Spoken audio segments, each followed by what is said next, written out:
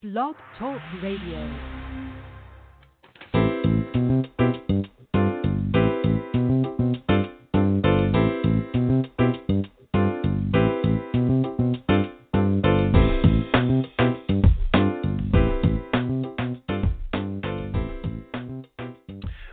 Welcome to the Perkins Platform. This is a solutions-oriented talk radio podcast. Each month, and now we've been a little more than each month, but usually on each month, we dedicate about 30 minutes to explore contemporary issues and solutions in education leadership. And this is your host, Brian Perkins. I know every time I start the show, I say I am so excited. I am to have this special guest, where today is no exception, and I'm probably even more excited. We have with us today the principal of the Baltimore Collegiate School for Boys, Mr. Archie Tyson. Welcome, Archie.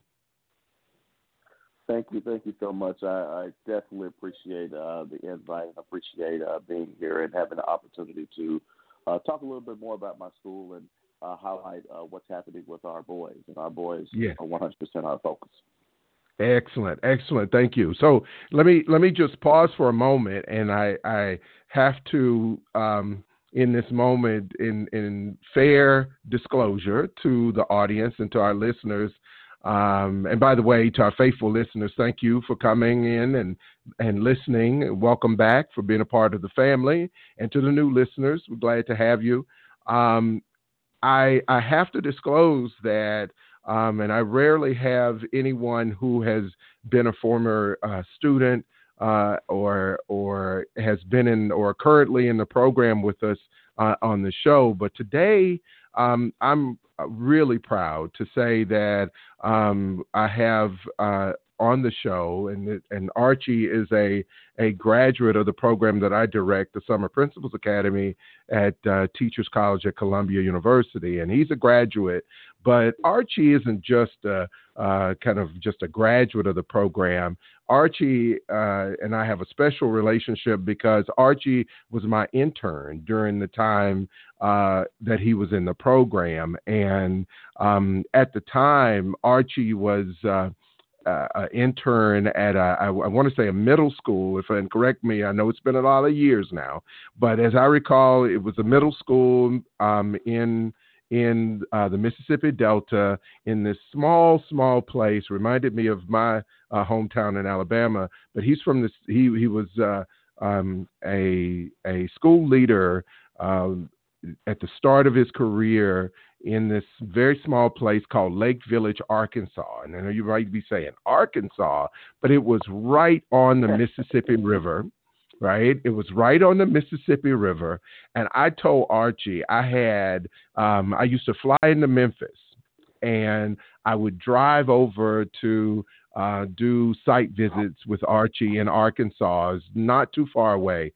But they had the absolute best catfish I ever had in my life. So it's Lake Village, Arkansas. Not that anybody necessarily wants to drive there, but if you're ever in the area, you got to go to Lake Village and have some of their catfish. They are right on the Mississippi River. And so the Mississippi has some of the best catfish anyway. But I digress. And so in the way of disclosure, I just wanted to say I'm proud of Archie, and he is a shining example of the kinds of leaders that our program prepares. And so going straight to Archie, it's been a while since we caught up, and I know you're doing some really great things. I always keep my eye on you, though. I know that you made your way to New York and actually teamed up with another one of our graduates to start a charter school, or actually not a charter school, but a new school in New York City. And you've been to Memphis, started a KIPP school in Memphis, and now here you are. You've landed at the Baltimore Collegiate School for Boys. When I thought about today's show and planning for having a guest following last week's show where we had some young black boys talk about the experiences that they were having currently and some in the past. I thought about having someone come on, and of course, you came to mind knowing that you had this new role at the Baltimore Collegiate School. And I know that your school, if not 100% African American boys, probably close to it, has a lot of programming going on. And so I'd like, and I've had a lot of people who have written already and say, I can't wait to hear from Archie in this week's show. And so I've taken up a lot of time already, just an introduction. But first, I'd like you to tell us a little bit about the school, what your focus is, and why did you decide to go to Baltimore with this endeavor of educating boys in the inner city?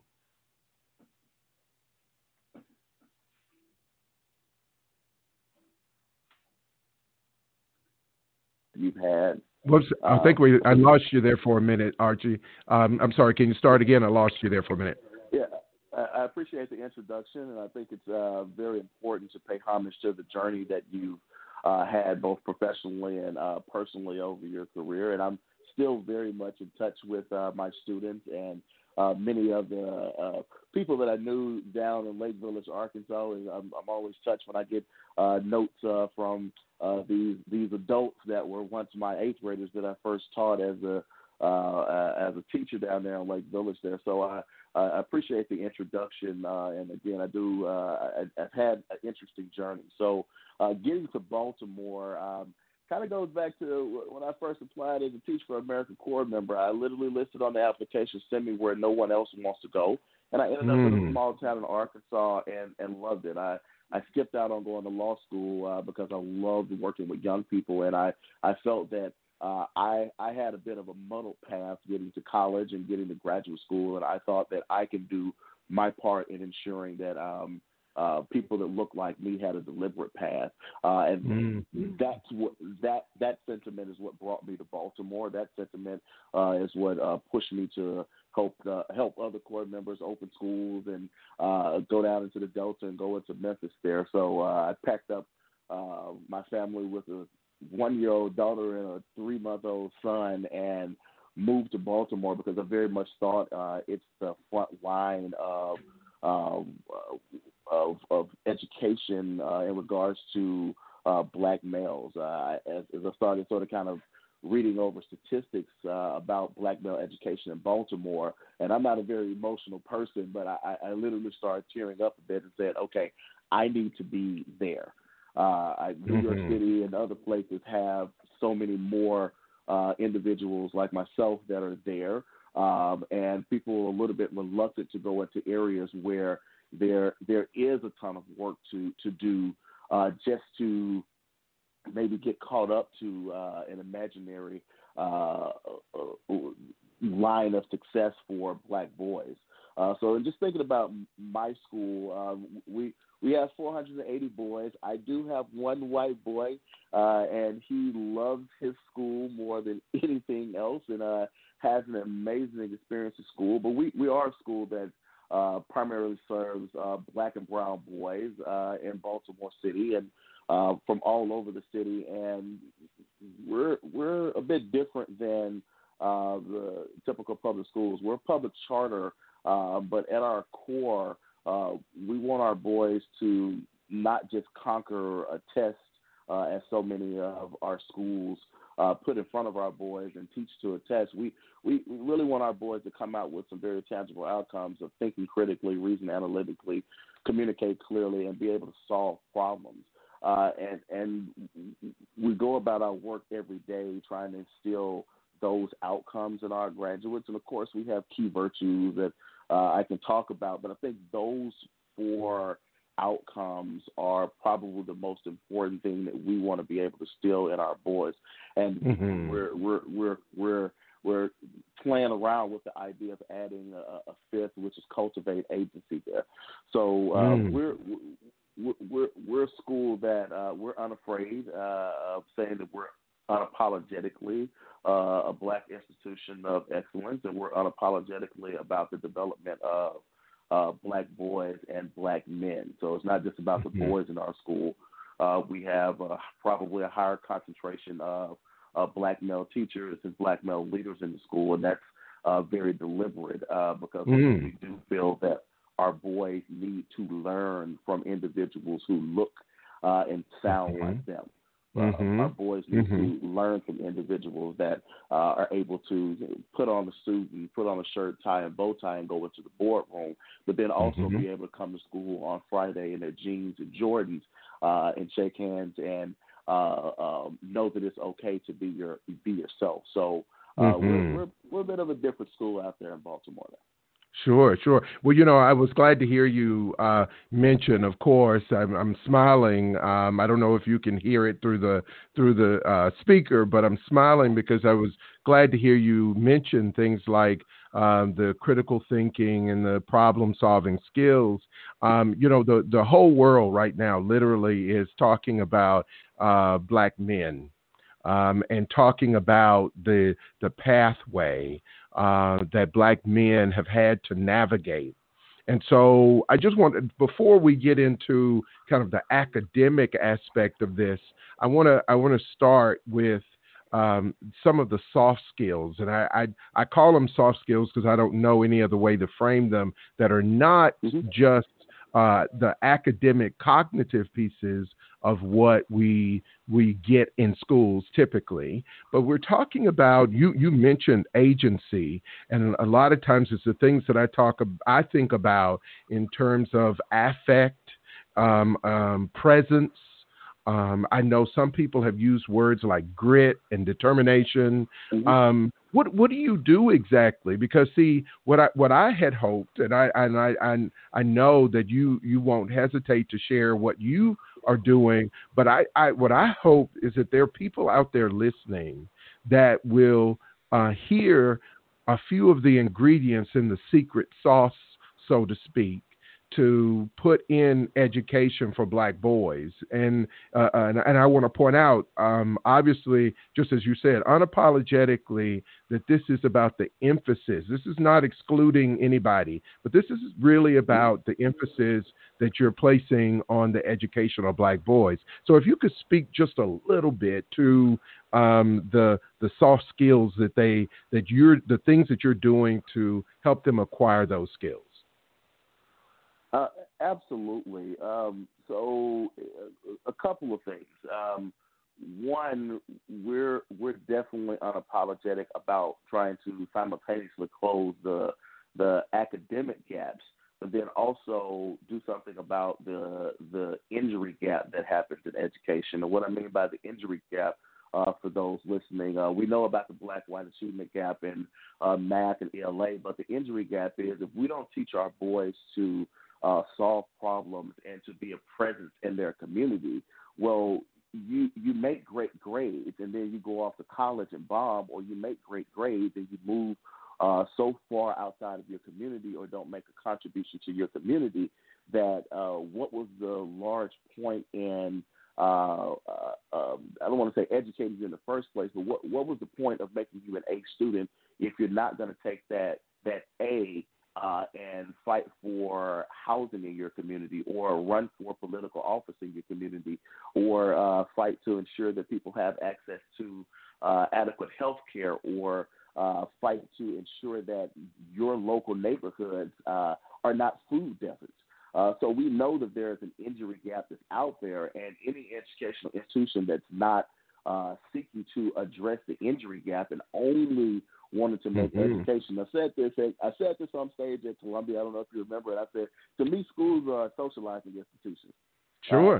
Having a strong academic education is certainly a part of your socialization process. But schools at heart are institutions that socialize you to become a young citizen of a given society. So values are absolutely important. So we think critically about what values we want to instill in our boys every day, and we push those values hard. We think about integrity, we think about wisdom, we think about courage, compassion, and resilience. All of that sounds nice and good, but our kind of secret sauce is a process that we started. I don't know what school our founder, Jack Pinnell, or one of our deans, Mr. Evan Singleton, stole or borrowed this from. But it's an activity called Caleb. It's something that flows throughout our school, which is knowing and loving every boy. We start with loving our kids hard during staff development. I start my new teachers by getting them on a bus, and we're going to go around Baltimore City, and you're going to see and experience the neighborhoods that your kids are in. So when you know that they catch a bus 2 hours from some of the most dangerous neighborhoods in the country to see you, that you understand the importance of why it's fully prepared. You need to be fully prepared with your lesson plan, really, really tight, and what you're doing in school, because they're literally passing 10 schools to come to you, riding the bus in the dark. So we just start with knowing and loving every boy. I think another part that sets us apart, and I don't even have to jump on the academic side, something that sets us apart in our mission is that we say we want to train our boys to lead and serve not only their community, nation, and world, and we take the world part very seriously.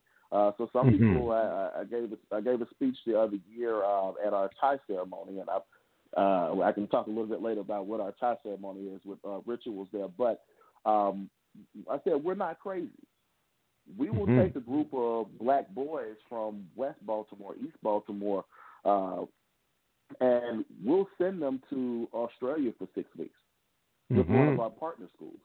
And give them an entirely different experience. And I don't care if you have an IEP or not. We're going to send you because we need for you to develop and see yourself as a global citizen, a citizen of a larger society, a larger world. I need for you to go to London and feel as if you own the world and you deserve and you should be there. So we push very hard to ensure that all of our boys by 8th grade have traveled internationally, have a passport and have traveled internationally. So we've taken kids to the UK, we've taken kids to Australia, we've taken kids to Canada. This year we were so pained to not be able to take kids to South Africa, but we very much have a vision of boys being on every continent and having a passport and saying, hey, if I have a job in Dublin, I'm going to take that job, right? And not be afraid as so many people, and I'll just be specific, so many black men in our community are afraid to say, you know what, I'll go to Abu Dhabi, I'll go to Dubai and take a job because, hey, I'm not afraid of this larger world. I've been there. I've been somewhere before, and I see myself as a global citizen. So that's very much a part of our recipe, very much part of the DNA of our school is this idea of global citizenship, and we very much want our boys to have a passport and develop that independence. No parents go on these trips. Okay. Okay. I'm talking to black parent, and well, I'm kind of laughing at myself because I have to do it. So I'm talking to black parent of a kid who has an IEP, and you know who have all these traditional stigmas we put kids with IEPs, and talking them into saying, hey, you know what? I kind of want to send your son to the Valley of the Kangaroos in Australia and send him to college in Australia for 6 weeks in the summer. And, you know, that first dumbfounded look, a parent is looking like, okay, so we heard you were crazy. Now this confirms it. And I'm like, no. Walk with me here. Listen to me here. And when their son comes back from Australia, they have this interesting perspective of everything from policing. I remember being at Windsor Castle with our boys. Maybe I'll send you this picture later on. Windsor Castle with our boys, they just kind of asked, why don't the police have guns in London, and why is the police so nice here? Like, we go in the stores here, and like it's 10 of us, and they were kind of terrified to go in a store in London, and we were like, just go, and they were like, well, people weren't following us. So it's nothing like going somewhere else and experiencing the world for yourself and being able to come home and draw your own conclusions. That's right. And think That's critically right. think critically about your experience and say, hey, it's a much larger world than just to quote my rap friends, my block.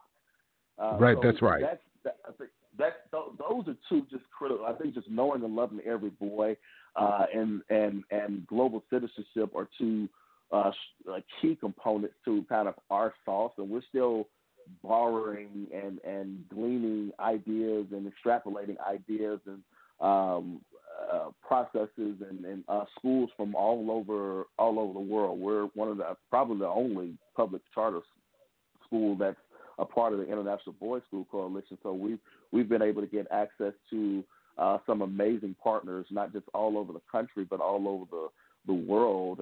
And we work with a little bit of everyone, just trying to figure out this recipe for Black male success. And I know I've rambled on a little bit, but I think the last No, you've done fine. Yeah. Mm-hmm.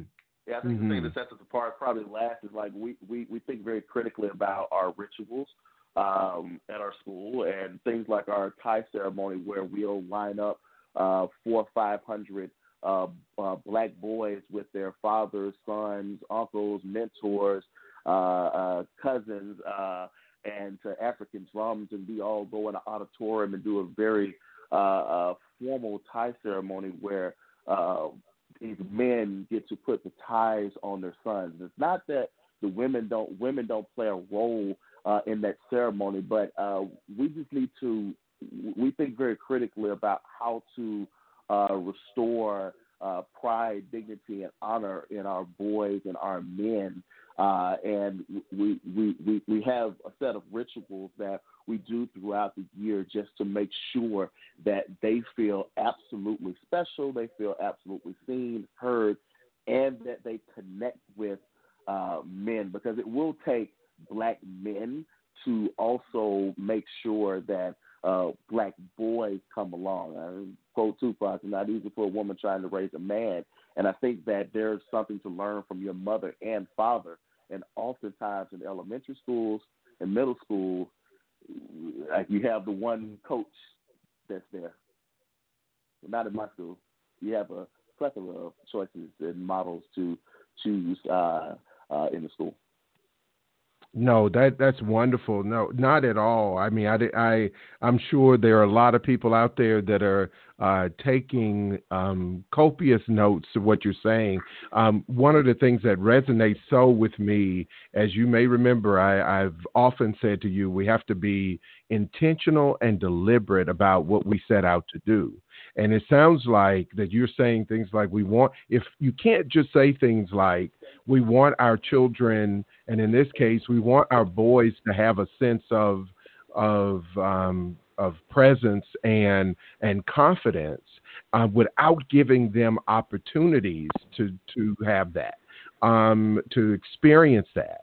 And so I commend you for that. I think just hearing you, there's so many things I just was jotting down, but something that definitely resonates with me is just your use of the word unapologetic, that you are teaching hard, you're loving hard, you are making sure that these boys have excellent experiences. I laughed along with you years ago, early in my career, when I was in New Haven. We took 18 high school kids to Zimbabwe for a month. And a lot of people thought we were crazy then too. And it was a mixed group of kids. But what I think happened, and it's interesting, every now and then when I'm visiting New Haven, I would run into these kids. And I remember one day I ran into one at the train station, and he said, he just ran up to me and hugged me. He was like, "Do you remember me?" It's like, "Of course, I remember you." But he went on to start talking about the ways in which just that travel experience changed his life. You know, I would imagine in East Baltimore and West Baltimore that there are a lot of children that don't get to leave Baltimore. I know it's hard for some people to even imagine. But we have kids, and I'm sure when you were in Brooklyn, you remember this, is that there were kids who lived in Brooklyn and had never seen the Empire State Building over in Manhattan. They had spent their entire lives in Brooklyn and never left Brooklyn. And it's the same way for kids in the South Bronx and all over America, where they are the only thing they know is their neighborhood. And so it's really difficult to get a world perspective. And when we say we want them to compete, we want them to be global citizens. And I've seen a lot of schools adopt these slogans and mottos, but it just really feels like you're taking it the next step. You're making it action oriented. And so now I also didn't hear you say all you got to do is. I also didn't hear that. I know it's difficult. Tell us a little bit about just some of the struggles you've had. I mean, you mentioned that some of it was kind of convincing parents, shifting mindsets among parents. But what about others? What about, I mean, I'm sure you have a very supportive board, but what about others? What are some of the challenges you've had to face to do these courageous things for Black boys? I think our boys, and I know this sounds dreamy, but our boys are absolutely amazing. And they just, I don't know, it's something about, like, they have a choice. So they come to our school and they kind of come to us with this raw fearlessness that we have to cultivate. And I would think that would, sometimes that's a barrier that kids are afraid to.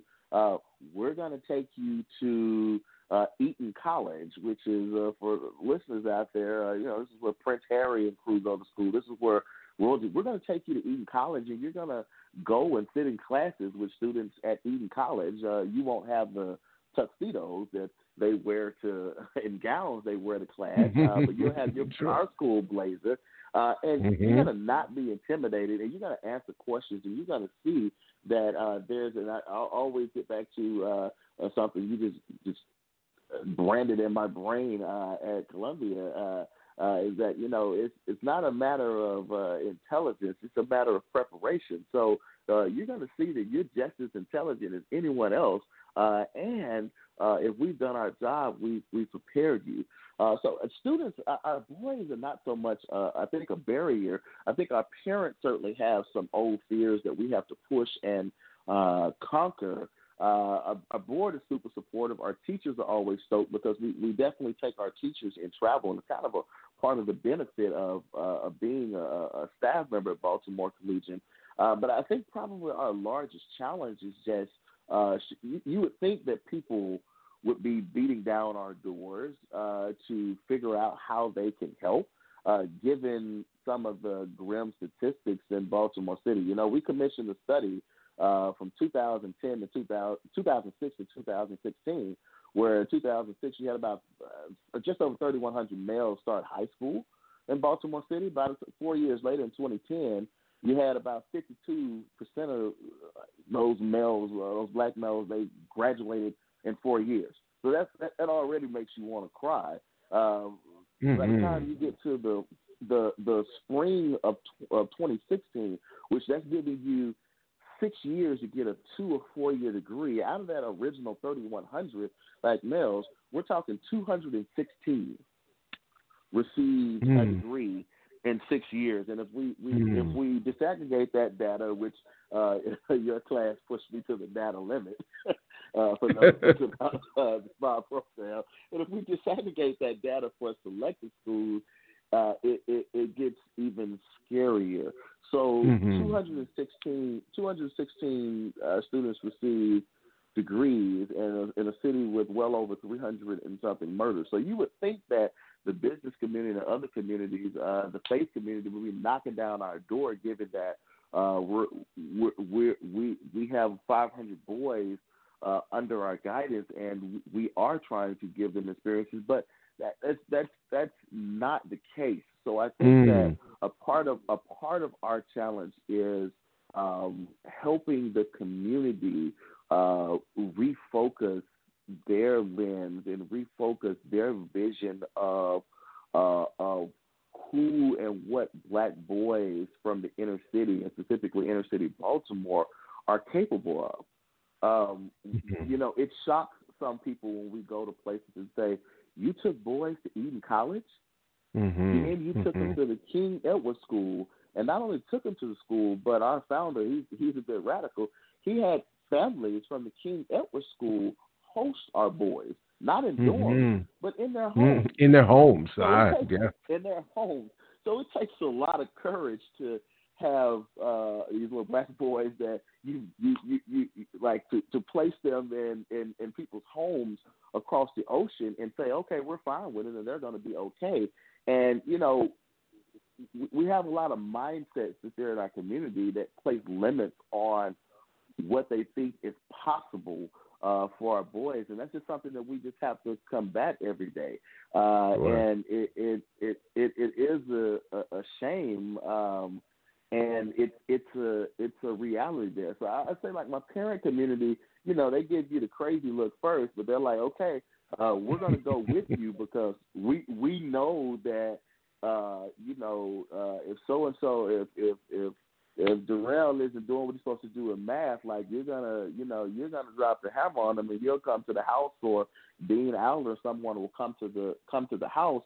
So that's not so much the barrier, but I just think giving the financial backing to support giving our boys the type of experiences that will carry them far and beyond. So we get to the UK. It's not just we don't just go see the bridge and go see the sites. No, we take our boys to Google UK and have them sit with some of the top Black Google executives there in the UK. I'm talking our boys are like, hey, they didn't even come in in shirts and ties. Yeah, see, when you get that far off the food chain, you just come in in hoodie and jeans because you don't have to come in a shirt and tie, right? And having them interact with people. You know, so I think that's probably our largest. You know, we have some generous supporters, but I would just say, you know, you would think people will be beating down the doors of a school that's in a place like Baltimore to say, hey, how can I help? And unfortunately, we seem to get more help from our international partners and some of our partners that are in other places than we get from the local community, because I don't know any local school, and somebody please take me up on this if you're listening, that's willing to partner with us that will allow us to bring our boys to a visit to you, and you have your family's room 15 to 20 Black boys with you for 2 to 3 nights. We can't find a school here that will do that, but if we travel to the UK or go to Canada, then all of a sudden it's a possibility. So I think it's just combating some of the barriers that people place around their own mindsets about the capabilities of boys is so important. And we just unapologetically just reject it. No, we'll find a way, and our boys deserve to have the best, not just internationally, but, you know, the best teachers in front of them, and you know, be unapologetic about what we do academically as well. So. Well, that's absolutely great, and that's commendable. So I'm already just telling you now, I don't know where we're going to be in September when school is supposed to start again, but you rest assured, whenever you get cranked back up, and you and I, we're going to have some more conversations offline here. I got some people I want to introduce you to. You know, Michael Jordan just pledged $100 million, and I think you should be in line to get some of that. We'll talk offline to this. And I know, just looking, you know, I'm already got the signal that we've already exceeded our time. But I want to take a moment, because I think it would be a disservice to not address this last thing, and I really appreciate your time, and I know it must be difficult at this time for you as well. Is that you know, as I said at the beginning, we have the entire world looking at the way black men have been treated, and in most cases undereducated, overjudicated in our country, and the world is watching, and so we have not just with the death of George Floyd, we have what have felt like insurmountable obstacles at times to overcome, and so I just want to know. I think all of the things that you're doing go to address some of the issues that we're talking about, but I'd just love to hear what some of your thinking has been, given that you are the principal of an all-boys school serving black boys in the inner city. What are your taking this as a learning experience? Because when these young men come back to you, whether it's going to be in August or September or later, that some of these questions will still be in their minds about what happened during this time. What are some of the things that you're planning to make connections for them about the preparation that you have right now, the things that you're doing for them, and the connection between what's happening and how you want them to be successful, not just in terms of making a lot of money or making good grades and just going to college? Because I say just going to college is just, for me, where you are now, a minimal expectation, but their real contribution post-college, their world, their adult contribution. What are some of your thoughts about how you plan to address these young men when you see them again?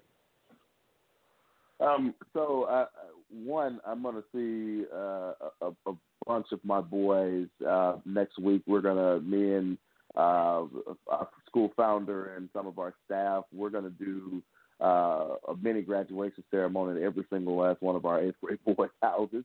But when I'm able to get them in math again, I think that it starts with probably how we started the first day of school last year.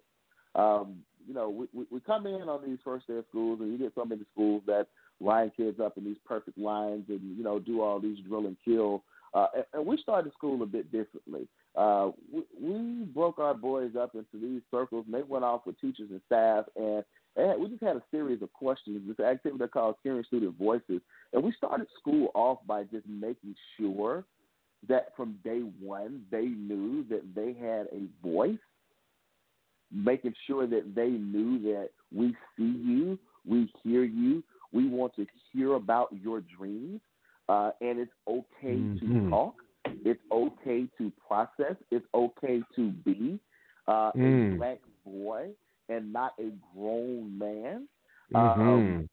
We unapologetically have those conversations, and I think, just back to an article Dr. Derek Nelson, I think, wrote, just reimagining black boyhood, and we kind of went deep into that this year and just said, black boys need a space just to be. So I think we start with just giving them a space to be and giving them, empowering them to have a voice and use their voice from day one.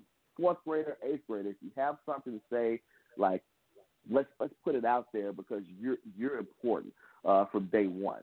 I think after kind of making sure that they understand that they have a voice, they understand that they have a right to be a black boy, they have a right to just enjoy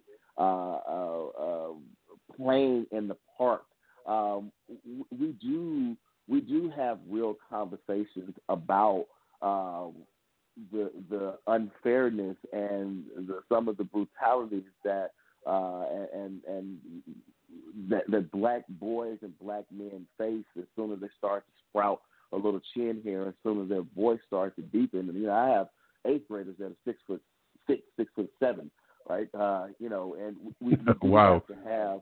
Yeah, I mean, we get boys into some of the best schools. I have some some amazing kids. But yeah, when you got a 6'6" eighth grader, like we have to have that real conversation with him that you're a playful boy, but people may not necessarily view you as that. So we want you to have spaces. We want to make sure that this space is a safe space for you and that you can absolutely be in this space. Be present and enjoy, laugh, giggle, and also play in this space. Yes, we're serious about the academic side of school, but you got to have a space to laugh, giggle, and because immediately when you leave campus, your guard has to go up. Sure. Your fear meter has to go up as a black boy and a black man immediately when you leave campus. I need to, and I'm not just talking about the police. So I have to fear some idiot in my neighborhood with a gun or a knife. I have to, fear my friend, having an issue. I have to fear going to the store trying to buy some Skittles. I got to fear neighborhood watching. I have to fear policemen. So like all of this fear and stress and anxiety will not here, right? So this is a safe space, right? And this is a safe space to express yourself. So like just empowering them and making sure that they know that they have a safe space to just be is a part of what I want to make sure that I instill. But then also just knowing that you have a larger responsibility coming to your community, right? Yes, we're going to work to close the education gap with you and the injury gap with you so that you can in turn one of these days come back and take my job or take Dr. Perkins' job or take, I was on a podcast with Larry and Joku the other week, take his job as a personal worker. And you're going to have to lead this charge, and you're going to have to stand up and know the difference between civil disobedience, a protest, and a riot. You're going to have to stand up and be able to protest and have a voice and articulate yourself and make sure that people that can't articulate themselves in a way that you are able to, based off of your education and training, still have that voice through you. So instilling in them that you have this larger responsibility. It's not just about us pushing you to get a college degree and then you go off and work in a lab and you never connect with your people, or you never try and close the many injuries that form this injury gap that maybe I need to write a book. But like you have this larger responsibility that's on your shoulders. We're going to invest and pour into you, but you don't owe me anything. You owe us all. You owe us all something. You owe us all an effort to push to make us all better. And I'm just going to flat out tell them, getting mad, this isn't going to do you any good. Action is what will do you good. The pen is mightier than the sword, and to make sure that you do something that will help us build a better people and a better place and a better time. Excellent. Wow. And your debt is repaid. Yes. That's all that I ask of our boys is that you do something.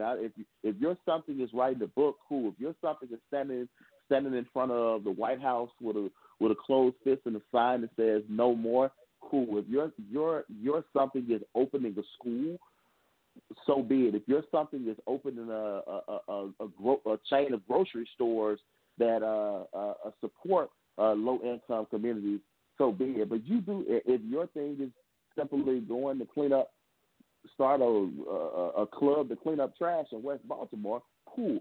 Do something that's going to help us build a better people, better place, and a better time. Wow. Thank you. Archie, I am so proud of you, the work that you're doing, and so much more. I know that people are going to say, keep going, and they've asked And we're already, to those of you out there saying that, we're already 15 minutes over our scheduled time. But what I promise, Archie, what we're going to try to do is get back. Maybe I'll come and do a live broadcast from your school when we get up and on the ground, and we can hear from some of those young men. I'm just tickled to death for you, and I'm glad that you've done so much. To the people who are out there have been listening, until next time, we want you to be with us. Stay safe, go well, stay well. Thanks again, Archie. Thank you.